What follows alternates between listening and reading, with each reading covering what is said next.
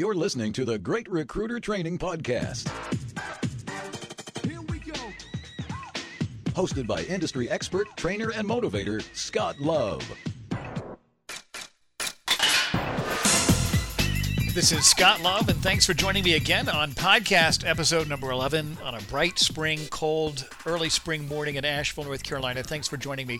This podcast, I'm going to talk about two things. I'm going to give you some ideas on what you say, some word-for-word verbiage, when you engage a client prospect for the very first time. When you call them up and they say, you know what, we might have a need for fill in the blank. What do you tell them? Well, there's a specific process to that.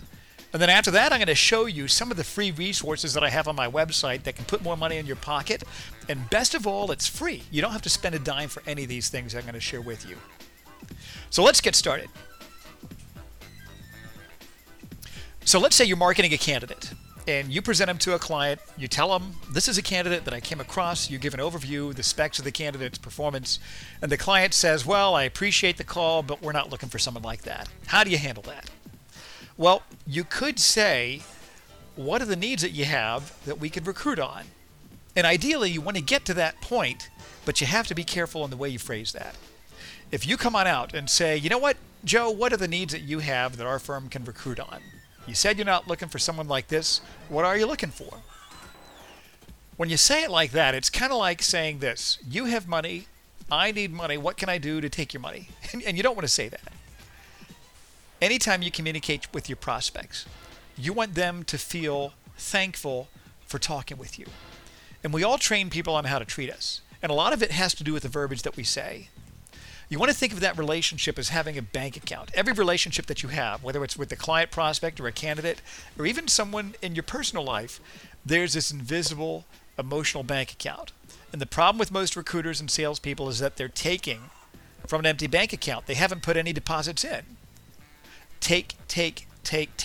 You don't want to live that way. So instead, you want to ask that same question, but ask it in a way that you're putting deposits in the emotional bank account.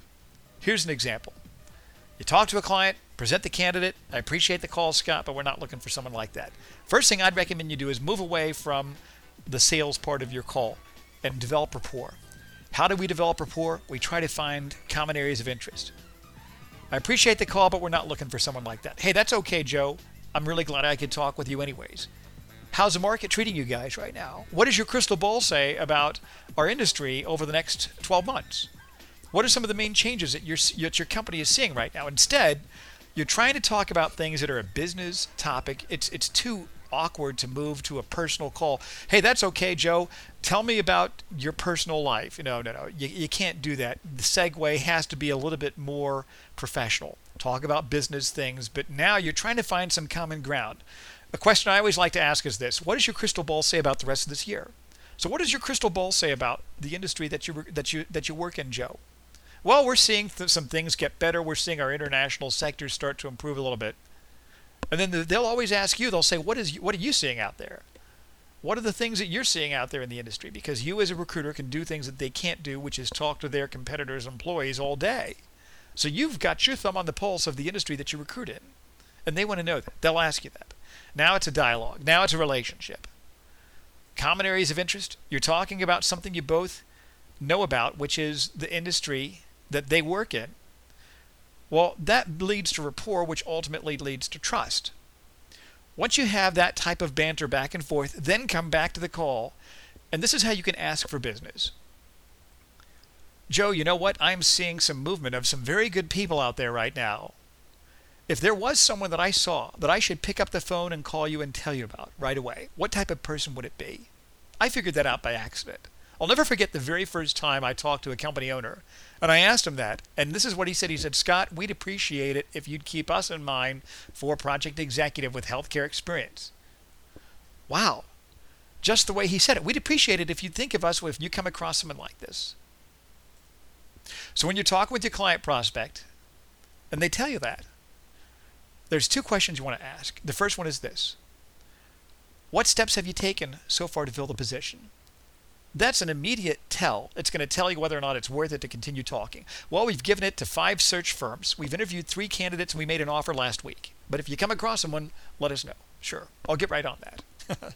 You don't want to spend time on something like that. It's your assessment. You're trying to assess what's the urgency level of that position in terms of what they've done so far. It's a qualifying question. What steps have you taken so far to fill it? Well, nothing. The person just turned their notice in recently, so we've got to find someone pretty quick, and we haven't done anything so far to fill it. Aha. That might be worth your while. So now you can say this. On a scale of 1 to 10, 10 meaning that it's critical that you fill that position right away, what's your urgency level? And they'll say, well, it's about an 8 or a 9 or a 10. If it's something pretty high, that's telling you, it's quantifying their need. It's telling you that it could be worth your while, but we're not done yet. We want to ask them one more question. And that question is this. So does that mean that I should clear my desk off of my existing clients and the existing searches and make yours my top priority? Is that what you're telling me? And that's another question that's going to give you a real tell as to whether or not you should spend time recruiting on this. And the reason you ask it that way is because now they have a visual of you pushing off your existing client base and working on their search. And if it's something that they know that they're just not going to hire that person right away, a reasonable person wouldn't want you to do that. They wouldn't want you to spend time on a wild goose chase if they know that it's just not a high priority. So you're asking that question that way, and they're saying, you know what? It's not that big of a priority. They're either going to respond in one of two ways. They're either going to say, you know what? I wouldn't recommend that you put your existing clients ahead of us. If you just find someone, just let us know. And it's certainly okay to end the call that way. And if you come across someone, you present them, but you don't drop everything and work on that. Because contingency recruiting, if your desk is a contingency desk, contingency recruiting is a risk management business. You're trying to make decisions that protect your time. You've got two main resources in your life. You've got money and time. You can replace money. You can't replace time. In contingency recruiting, a bad decision results in a triple loss. It's the loss of time that you spent on that activity. If you didn't result in any fruit, if it didn't yield any profit, well, that's a double loss, and it's the time that you could have spent on something that's profitable. That's a triple loss. It's 3 times as bad. That's why we ask these questions. So does that mean I should clear my desk off of my existing clients and make yours my top priority? Is that what you're telling me? So they're either going to respond in one of two ways. They'll say, no, you don't need to do that. Or they're going to say, would you really do that for me? Now you know that you have someone that's serious, that wants to play ball. Then you move into your sales process.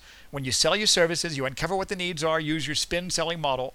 What's the situation? What's the problem? What's the implication if the problem isn't solved? And you move on, sell your services, clear the fee, and set the expectations of the relationship. The one thing I wanted to tell you about, that I want you to remember, is that your time is finite. A bad decision, remember, it results in a triple loss. From now on, from this point forward, anytime you talk to a client prospect, I want you to qualify them in those terms. You will save yourself a tremendous amount of heartache by quantifying your time and making sure that every decision you make is a profitable one.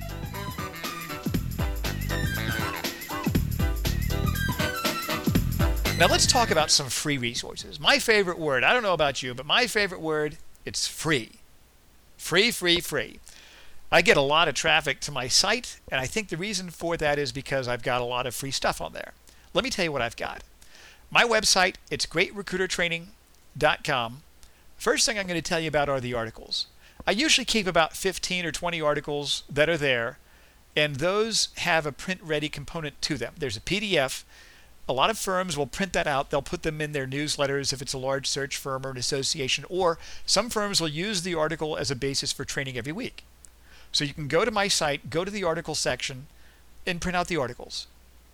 Second resource I have, you know about this, one of the free podcasts. You're obviously listening to this. You know where to find those on the website. I've got some free videos, but let me tell you about the free downloads that I have. I usually keep about 2 of the past free webinars posted on that section. The ones I have currently right now are 10 reasons why recruiters fail and dealing with problem candidates and clients. I've also got an instrument called a deal autopsy, and it says turn fall-offs and counter-offers into cash.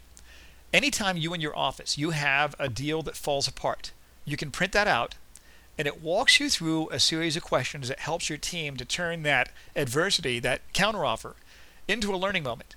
So that way you can make changes and everybody knows how not to close a deal. I mean, they know what changes they need to make in their closing process. You can pick that deal apart and find out what went wrong and use that as a training time, as a learning moment to train people on how to close deals better. The next tool that I offer is a guide. It's called 10 Secrets to Better Telephone Calls. It's basically a free small ebook. The next tool that I have is your weekly target sheet. When you set your weekly goals, you can use that, and I like to call goals targets. On a weekly basis, I call them targets. If you think of the word goal, what sport do you think of with the word goal? You think of football, of soccer. You think of target. What sport do you think of with the word target? You think of archery or riflery. Much more precise, or darts. So I call them weekly targets. You can write your targets down. You can use that as a management tool to manage your team. There's also 2 spaces on there that your team can use at the end of the week to look back and find out what their greatest achievement was, and they can be ready to talk about that in the weekly meeting, and then also what their biggest lesson was. I don't want to say their biggest failure, but their biggest lesson. Let's phrase it that way, and they can turn that into a learning moment as well. The next free tool I have is the activity tracking sheet. If you have a candidate applicant tracking system or software program, whichever one you use, I use PC Recruiter. If you have one that doesn't give you an overview of your activity, you can use that Excel spreadsheet format to be able to put all your data in that format. You can just take that, copy it, and put your input in there. The next free tool I have is a search assessment instrument. Anytime you take a search, you need to evaluate the viability of that search with this tool. There's 15 questions. Each question has a score that you assign to the answer to tell you whether or not it's a good search to spend time on. The next free tool I have is the annual billing goal tool. That's a thermometer looking device that measures your progress from where you are today to where you want to go for your goals. The next tool I have is a recruit call flowchart.